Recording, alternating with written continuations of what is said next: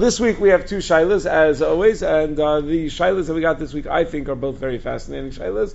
Here they are. Shaila number one, there is a woman who is a therapist who works in a place that deals with people who are suffering from severe eating disorders, meaning it's inpatient treatment for severe eating disorders. The patients eat their meals with a coach, meaning they sit around a table and they have their food, and there's a coach sitting next to each patient who encourages them to eat and gets them to eat in a normal and healthy fashion. From patients who come into the place can request to receive kosher food, and they normally do, and it doesn't really make much of a difference. A tray for chicken and a kosher chicken taste pretty much the same. One's kosher chicken's a little saltier, but it's that's not an issue, and they're happy to provide kosher food. But this woman works as a coach for very often non-frum Jewish people who don't order the kosher food. So on the one hand, it's pikuach nefesh that the patients eat, because eating disorders are mamish dangerous. It's especially dealing with an inpatient situation, we're dealing with something that is definitely at least safek pikuach nefesh. So on the one hand, you have that, but on the other hand, they don't need to eat this food. They have kosher food that's available to them. They're choosing to eat this food.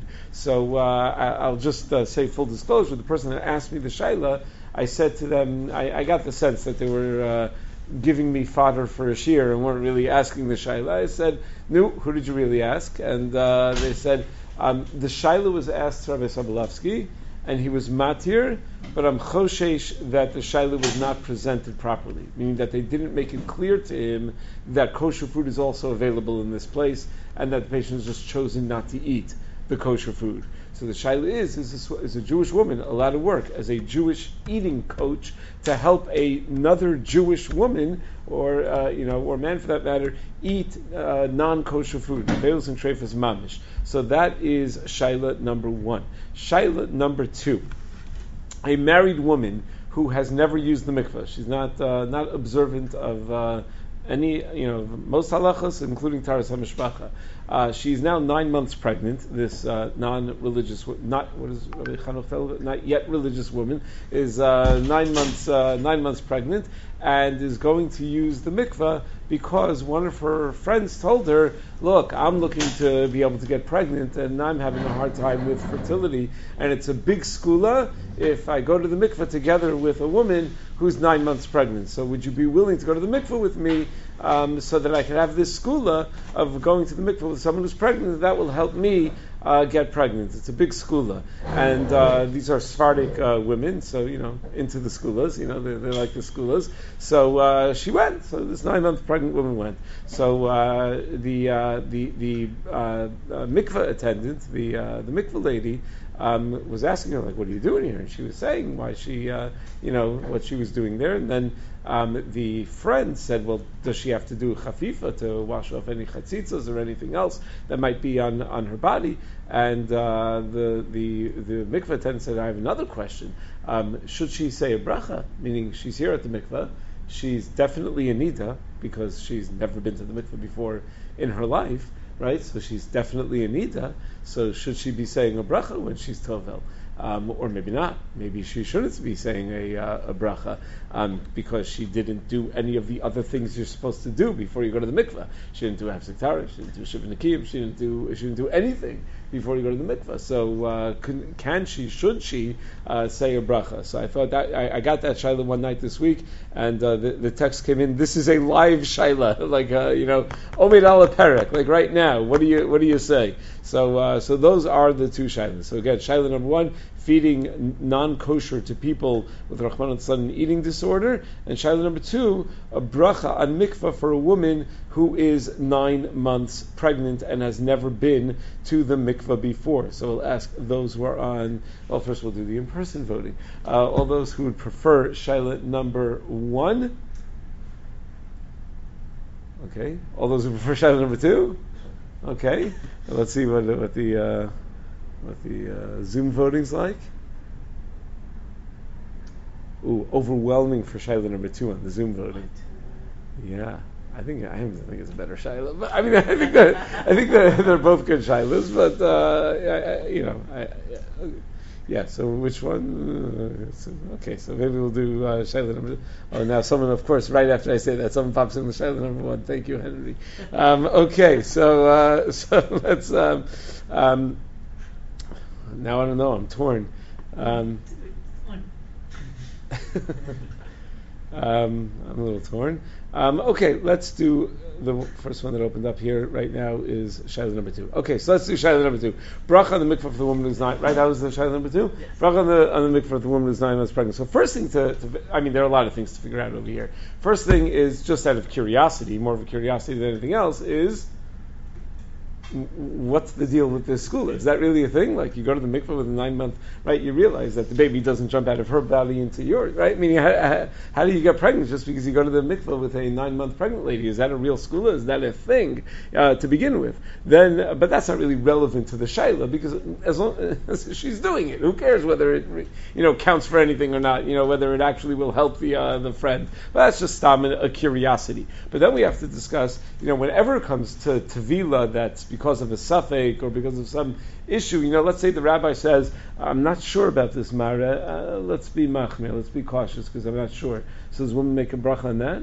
On that Tevilah? I mean, normally suffix bracha is lahakel, but do you ever hear of a woman who's told to go to the mikveh? I guess you guys are young, you haven't been told about too many times about women going to the mikveh, but you never hear of women going to the mikveh where they're told not to say a bracha. So what's behind that? Why are we saying brachas all the time at the mikveh? Half the time it's probably a suffix. It's not even necessarily vaday that many of the women that are going to the mikveh need to be going to the mikveh. Third thing to discuss is what exactly is ma'akev in terms of the tevilah, meaning what would does the fact that she didn't do anything in advance make it that her tevilah didn't count in the sense that she would have to go again? And not just what's ma'akev in the tevilah, is there any value in the tevilah? Meaning, is there any reason to say that even if she would have to go again, but she's still accomplishing something by going now without having done any of the preparations in advance? So is there any reason that we might say a bracha because of potential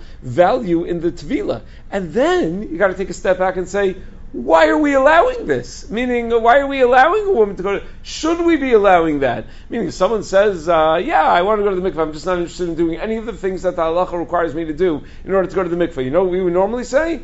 Go find somewhere else. You can't go to, if a woman were to show up at the mikveh in a scuba diving suit, right? And we would say, no, that's like a chatzitza. You can't go in a scuba diving suit. And she'll say, it's either that or I'm not going. So what we say, okay, so go home. You can go scuba diving, but you cannot go to the mikveh in a scuba diving suit. It just doesn't work that way. That's not the way that that Tevilah is going to work. So are we even allowed to let this woman go to the mikveh? And then we should try to come to a halachic conclusion. So we have our work cut out for us this evening. Yes. Is there any harm if she does go to the mikveh also? Oh, is there any harm in going to the mikveh? So that's a good question also. What would the harm be? Beforehand, it seems like you've never got to the mikveh before, so we know where our status is. But now you've been at least willing to go to the mikveh, so that could lead issues in the future as well. So at least you've gone in the past. So now that you haven't gone, it could be more problematic than the first time when you never went at all. Well, I say again, originally if she never went b'chlal, maybe you can make the case of maybe it's not lahachis, it's intentionally she's just doesn't really know, and now her asking okay, I'll try this segula thing out. Right. Or it's okay, you've got the mikveh, and now she's choosing not to every time afterwards. Oh, meaning it's a mutav shogigin. It's like you made her amazing because she's geschmack. I don't know about that. We'll have to. Meaning adrabah, I would think that let her go and she'll see the experience, and it might encourage her to start going more. Right? Meaning it might encourage her to want to go more. So let me start just with where the school is from. I don't know of any place where it's from, but I suspect that if it has a source, which I don't think it does, but if it has a source, I'll tell you why I don't think it does. I mentioned this shaila in a shir recently, and I got a voice note from a very close friend and Talmud, who told me that when his wife was first pregnant, when she first got pregnant, before they told anybody, a friend of hers was 9 months pregnant, and called her up and said, next time you go to the mikveh, I'll go with you, and it will be a big school, and you'll get pregnant. So she didn't tell her friend, no, I'm already pregnant, but she was curious about it. So this a friend of mine called Rav Moshe Weinberger, and he said, "Is there, what's the basis of this skula?" So Rav Weinberger said there is no basis for that skula, and you should tell your wife to tell a friend that that's not your skula. That's not you don't hold of that skula. So Rav Weinberger knows about a lot. I mean, he reads a lot of these svarim that have a lot of these skulas, and he knows them well. And he said apparently, again, I got this secondhand, not firsthand from him, but nevertheless.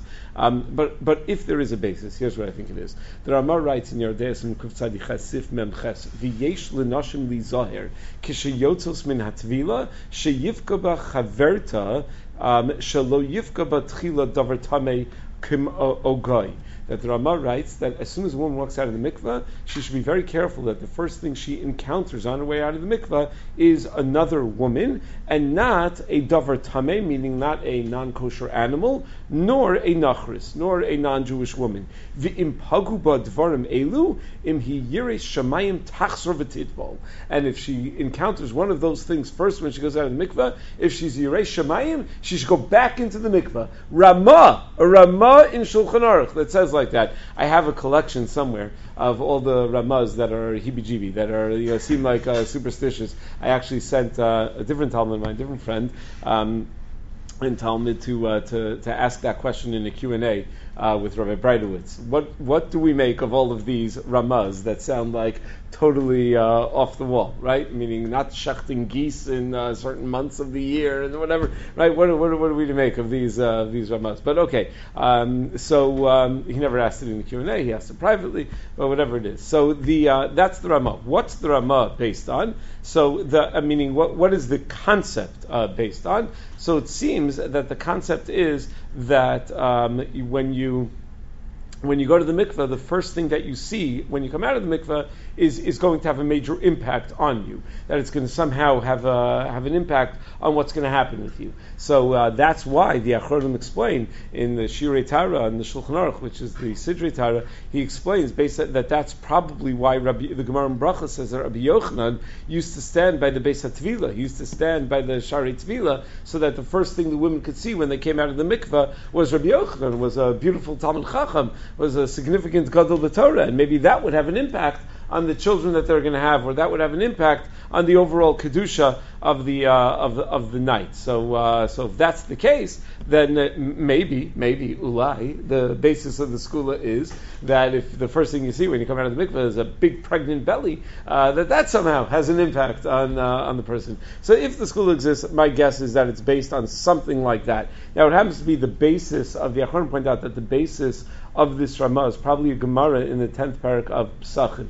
Arvei Pesachim we learn very often to learn the halachas of the Seder, but there are a few dapim in there where they have a lot of interesting stuff, like in the middle, right, with the Zugos and whatever. Right, and so in Arvei Pesachim, Daf Kuf Yud Aleph, the Gemara says, Haiman de paga beitza beidina de solka mitvilas mitzvah. If a person encounters a woman when she exits a tvilas mitzvah, ihu kadimu mishamesh. If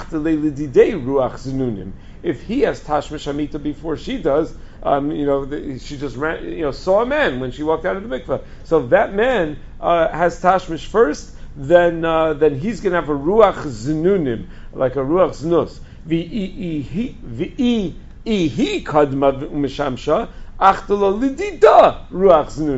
And if she has tashmish hamita, first she's going to have a ruach znunim. My takante, how do you solve this problem? So leimahachi, you should say the following pasuk in Tehillim, Kufzayim pasuk, no, whatever it is. Okay, so the idea is that that it's going to affect you one or the other person. The Rishonim are bothered by that in light of Rabbi Yochanan. Rabbi Yochanan sat by the Beis HaTevilah, by the Pesach Beis HaTevilah, and the Rishonim give several answers. How could Rabbi Yochanan do that? What about the Ruach Zanunim? She's seeing a man on the way out of the mikveh. It's interesting. None of the Rishonim say yes, she saw Rabbi Yochanan after she came out of the mikveh, but she probably saw the mikveh lady first, meaning the mikveh lady's in the room, right? So when she pops up out of the water, she'll see the mikveh lady first, and then she saw Rabbi Yochanan afterwards. So why don't we say that? Why did none of the Rishonim give that answer? Tosafos Pesachim answers that Ruach Zanunim is only if you see the woman before she gets dressed, which is obviously not what Rabbi Yochanan did. Rabbi Yochanan obviously saw her after she got dressed. Tosafos also answers Ruach Zanunim is only if it was b'derech mikreh, but not when one is koveya themselves for that purpose. Tosafos also answers Rabbi Yochanan must have said the pasuk in order to protect him. The Ritva said that no, these kinds of things like Ruach Zanunim affect lesser people. They don't affect people like Rabbi Yochanan. Okay, whatever your answer is, no one answered that she saw the mikveh lady first. Why? So maybe, because that would defeat the whole purpose of Rabbi Yochanan standing by the Shari Tevilah.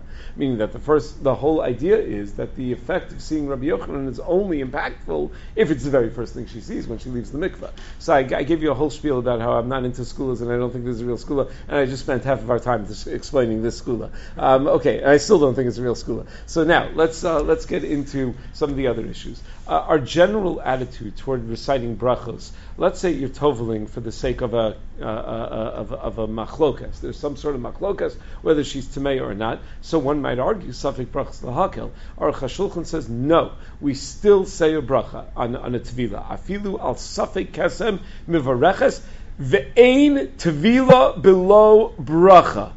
He says there is no such thing as a woman going to the mikveh without a bracha unless she had gone to the mikveh and because of some sort of chumrah she's going back again the second time that night. Let's say she came home and she found a speck of nail polish on her fingernail, and she's not sure, maybe this is a chatzitza, maybe it's not. It's not really la halacha, but as a chumrah, she decides to go back to the mikveh. That's the only time she would be told without a bracha. Otherwise, even if it's a suffix, ein tevilah below bracha. Now, what if you're toveling just for a minute? Because there's Chuvas Chasam Sofer in Chelik Beis Yordei Simon Kuf Tzadi Aleph discusses whether a woman should say a bracha when she's tovelas for a minute, like dam tohar, and that relates to the broader sugya of saying a bracha on a minhag. This is a rabbi's desk coincidence because today we just said a bracha on a minhag because today was Rosh Chodesh and we said a bracha on Halal. So apparently we say a bracha on a minhag at least sometimes. So there's what to discuss as far as that. But for Ashkenazim, and even Ashkenazim, some of us, might rather listen to the Chazan say the bracha and answer Amen rather than say a Ram bracha. But now the question is, what exactly is ma'akev the tevilah? Meaning, is this tevilah something that's really not going to be valid at all? So the halacha is. There is a whole discussion about hefsek tara. For the uninitiated, hefsek tara is an examination a woman has to do of herself after her period is over to make sure, to sort of verify that she's no longer bleeding, so that she can go through her 7 clean days in preparation of the mikveh. So there is a discussion whether hefsek tara is required midaraisa or only midrabanan. The Tosar Rush quotes 2 opinions. On the one hand, he says that chumra bialmi midrabanan veinim nas b'shvil zemilitbol. It shouldn't prevent you from going to the mikveh just because you didn't do a hefsek tara. But on the other hand, he allows for the possibility that baya hafsaka min haTorah, that it's an actual requirement min haTorah. The Orzarua in the beginning of Chasnida brings from the Rashbam that it's definitely only midrabanan, and but when it comes to it's only when it comes to nida labayla. It doesn't relate. The hefsek tara doesn't relate to tumen tahara, to taharos related issues. The pashtus though is that hefsek tara is da'oraisa. And even if it's not da'oraisa, regardless of whether it's da'oraisa or d'Rabbanan, Chachmas Adam writes that we paskin that it is essential. And if a woman didn't do a hefsek tara, even if she had all shiva nekiyim and she went to the mikveh, she is temeya. So even if this woman just didn't do a hefsek tara, even if she went through and did all the bedikos that you're supposed to do, all the examinations during the 7 clean days, and then she went to the mikveh, you know what we would tell her? Start over again and go again. You have to do the hefsek tara in order to be able to go to the mikveh. She would be temeya. So that's one thing she didn't do that would make this tevilah invalid. A second thing she didn't do that would make this tevilah invalid is she didn't do bedikos during the Shiva Nekiyim. The Shulchan Aruch in Simon Kuf Tzadi Vav in Yordei Sif Dalet has several shitos as to how many self-examinations she needs to do during the Shiva Nekiyim in order to be allowed to go to the mikveh. So Shulchan Aruch writes, B'kol yom mizayin yimei asvira tzricha lios bodekas lichatchila pamayim b'chol yom. Twice a day, every day, for 7 days. She has to examine herself. One in the morning, one in the afternoon. V'im lo badka b'kol hashiva ela pamachas lo shna badka b'yom rishon shel hashiva b'yom hashvi or bech b'yom tzayim me'ach shabadka b'yom shechodim hashvi matzah Torah alula. But the Shulchan Aruch says, as long as she did one bedika at any point during the Shiva Nekiyim, she'd be allowed to go to the mikveh. Aval, But if she went all 7 days without doing self-examination, without doing a bedika, and then she waited till day 8 to do it, no good. She's not allowed to go to the mikveh. Then the Shulchan Aruch says, "V'yesh omrim shetzarich shetivdok biyom rishon me'ashiva ubiyom hashvi'i." And yesh omrim that she has to do bedika not just at some point during the 7 clean days, but on day 1 and day 7. And if she doesn't do minimally day 1 and day 7, she's not allowed to go to the mikveh. Now, when the Shulchan Aruch has a stam and then a yesh omrim, how do we paskin? Stam daya and then a yesh omrim. How do we paskin? No, it's Yeshom, we pass like Yeshom. The Stam and the Yeshomrim, we pass like the Stam. Right? So you'd imagine, okay, we could be makel over here as long as she did 1 bedika during the 7 clean days. Right? The first day it said 1 bedika during the 7 clean days. Second day it said she needs day 1 and day 7. But then the Shulchan Aruch adds 2 more words. Ve'ein lahakel. So you could throw all the klalim out the window. Because the Shulchan Aruch says, ein lahakel. You can't be makel on this. I remember we once had such a shayla. I was learning with Rabbi Rosner, going back before he made Aliyah, many, many years ago. And back in the DRS Space Medrash where we used to learn together every afternoon. And that's what my kids call a T4. I got to learn with Rabbi Rosner for years. And he had a shayla about a woman who did only 1 bedika, didn't do day 1 and day 7. And it was a major shasad kind of situation, major shalom bayis issue, this and that. And he called Rabbi Willig, and Rabbi Willig says, Shulchan Aruch says, "Ein lahakel." Rabbi says, "I know, that's why I'm calling you Rabbi." And Rabbi Willig says, sometimes Rabbi Rosner has to figure out if Rabbi Rosner is yesh lahakel.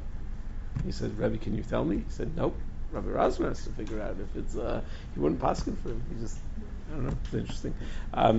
We were like 27 years old. Like we were, it was like we were terrified. Like, what do you do? Okay. Anyway, so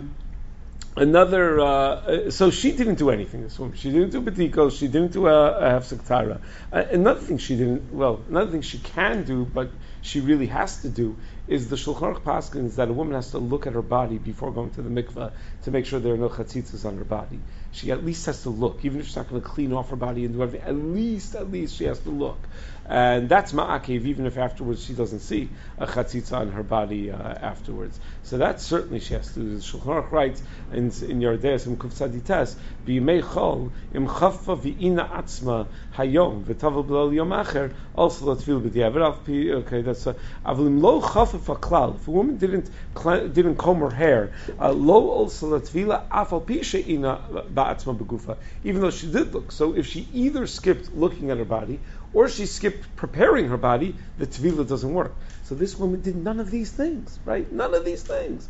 So how can she go to the mikveh with a Beracha? Okay, you want to go to the mikveh for school, you could always go to the ocean and go swimming, it's fine. But how could she go to the mikveh with a Beracha? So maybe 2 possible reasons why a Beracha might be something we'd consider. Possibility number 1 that I was thinking of, Rav Moshe has a famous tshuva in Yoredei Chelik Dalet Siman Yud Zayin Os Yud Tes about a guy asked Rav Moshe that he had fallen in love with a girl whose parents aren't religious, and he wants to know if there's a problem with marrying her. What's the problem? Just because her parents aren't religious?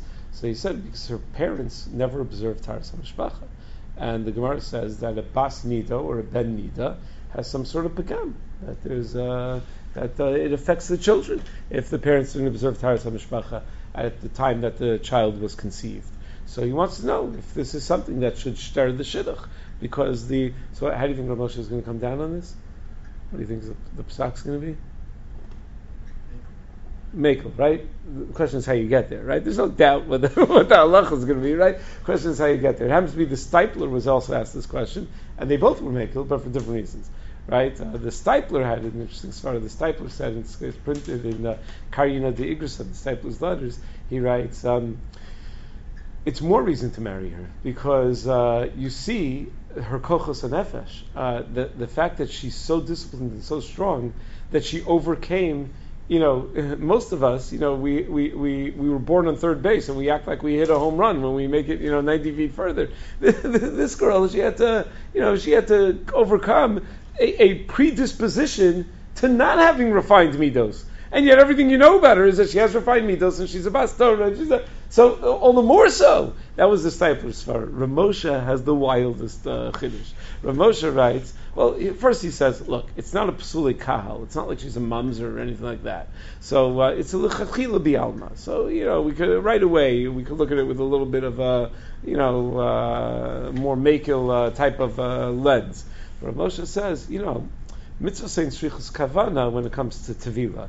The halacha is that if a woman is, standing by the edge of a mikveh and someone comes and shoves her in and she just fell in, that she's tahora.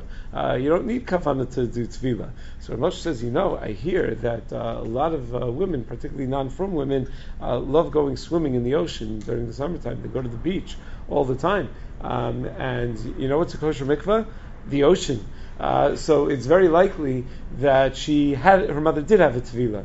She had a tevilah in the ocean. So probably, and normally I wouldn't say that, but she has such fine midos, and Chazal tell us that a bas nida doesn't have such fine midos. So it must be that her mother went to the mikveh, not really went to the mikveh, but went to the ocean, and therefore the tevilah was valid. There are so many kashas on that, right? Meaning, first of all, maybe she lived in a cold climate. Maybe you can cheshbon, like, was it wintertime when when the girl was conceived? Second of all, the mother probably also wore a bathing suit, which is a chatzitza, right? Meaning there are lots and lots of, and the mother also didn't do a hefsek, all the things we just said. She didn't do hefsek tara, she didn't do shiva nekiyim, she didn't do chaviva, she didn't do an iyan begufa, none of it. She didn't do any of those things. And yet Rav Moshe thinks that somehow it's going to work. In a later tshuva, Rav Moshe says, what about the fact that she was missing all the bedikos and all that stuff? He says, the bedikos are only necessary because we paskin that every woman has a status of a zava gedola, which is not really true. Most women are really probably just a nida on a darais level, and therefore they don't need shiva nekiyim. Too much to get into and explain right now. But we have a lot of chumras now where we require every time a woman goes to the mikveh that she has to go through shiva nekiyim because we're assuming that she's actually a zava gedola, when she's not really. She's really just a nida. So on a darais level it did accomplish something, which is essentially Rav Moshe telling us that even if she did nothing to prepare, if she was tameya before and she ended up in a mikveh, she accomplished something. Will she have to go again? Of course, because the halacha is if you didn't do hefsek tara, you have to go again. But she's not asking that shayla. She's asking, I'm going now. Should I say a bracha? Right? So it could be that she's accomplishing something. However, even according to Moshe, there might be value to the tevilah, but it's hard to say that it's a mitzvah and that you would say a bracha on it. The other svara I saw, there's a sefer called Mayan Omer or Me'ein Omer, which is like a collection of shaylas that some Talmud of Rav Ovadia Yosef asked Rav Ovadia. Because Rav Ovadia didn't have enough of his own shuvas, so no. But so in that sefer they said that they had a similar shayla. A woman was going to the mikveh for the first time, but hadn't done any bedikos. It was a different case because she was just going because she wanted to experience mikveh, and she was al haderech, toward tshuva, and she didn't do any preparations the first time. So should she say a bracha? So he tied yes. You know why? Because when you are teaching children how to recite brachas on foods, you know what you do? You have them say the bracha. But it's bracha levatala. If they're not eating those foods right now, it's a bracha levatala. It's still in derech lim, but you're allowed to have them say the bracha. Why? Because of chinuch. And this is chinuch for this woman. That's what he tainas. It's quite a chiddush. And to apply it over here, where the woman's not al haderech, she's just trying to help her friend get a skula. Then the question becomes, with our 1 minute remaining, should we even allow such a tevilah? If she can't be toveled properly, maybe we should tell her, sorry, you're not allowed here. So there's a famous comment of the Sefer HaAkedah on Parshas Vayera. It's funny that it happens to be on Parshas Vayera. But the Sefer HaAkedah writes that apparently there used to be a practice in some town in Europe where there were a bunch of promiscuous women that would sleep with single men, and they titled that they were doing a big mitzvah because these single men had an insatiable yetzer hara, and if these promiscuous women were not available to them, they were just going to sleep with an eshes ish. So they are saving these men from doing a very terrible isser. So says the Akedah, I explained to them, Ki achet hagadol sheyavar love ishmi beis Yisrael b'seiser. The biggest avera you do quietly, privately, without public approval is not as big as the tiniest avera that comes with public approval. Meaning, if we make a thing like, oh, the rabbis approve of this brothel or whatever, like that is not, that's not something that we can do. In a different context, Rabbi Yisrael Reisman once wrote to me, not that long ago, but a different shaila, that Rav Pam said that at a Torah Masorah convention many years ago, he writes that Rav Moshe, Rav Yaakov, and Rav Ruderman were all asked to give guidance on catering to those who are shalok halacha anyway. Meaning, for example, communities where intermarriage is rampant, should they arrange for mixed dances so that young Jewish men can meet young Jewish women and they won't intermarry, even though it means men and women are going to be dancing together and they're not married to each other, and the women are all nidas, and all the preachers that entails. And they all said, no, you can't do that. You cannot put your approval on something that is incorrect, that is improper, even if there's something bigger that's even more improper. So to give our approval that this woman should be able to go to the mikveh.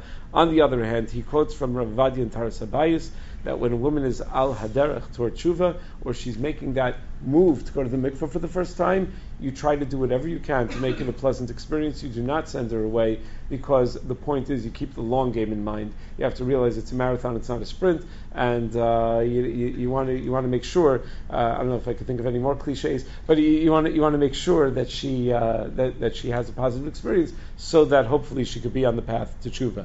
End of the day, I told them I don't think you should say a bracha. I don't think she should say a bracha on this Tevilah because of all the reasons that we said. And I found, and then a friend of mine, Rabbi Warren Cinnamon, sent me that Mayan Omer.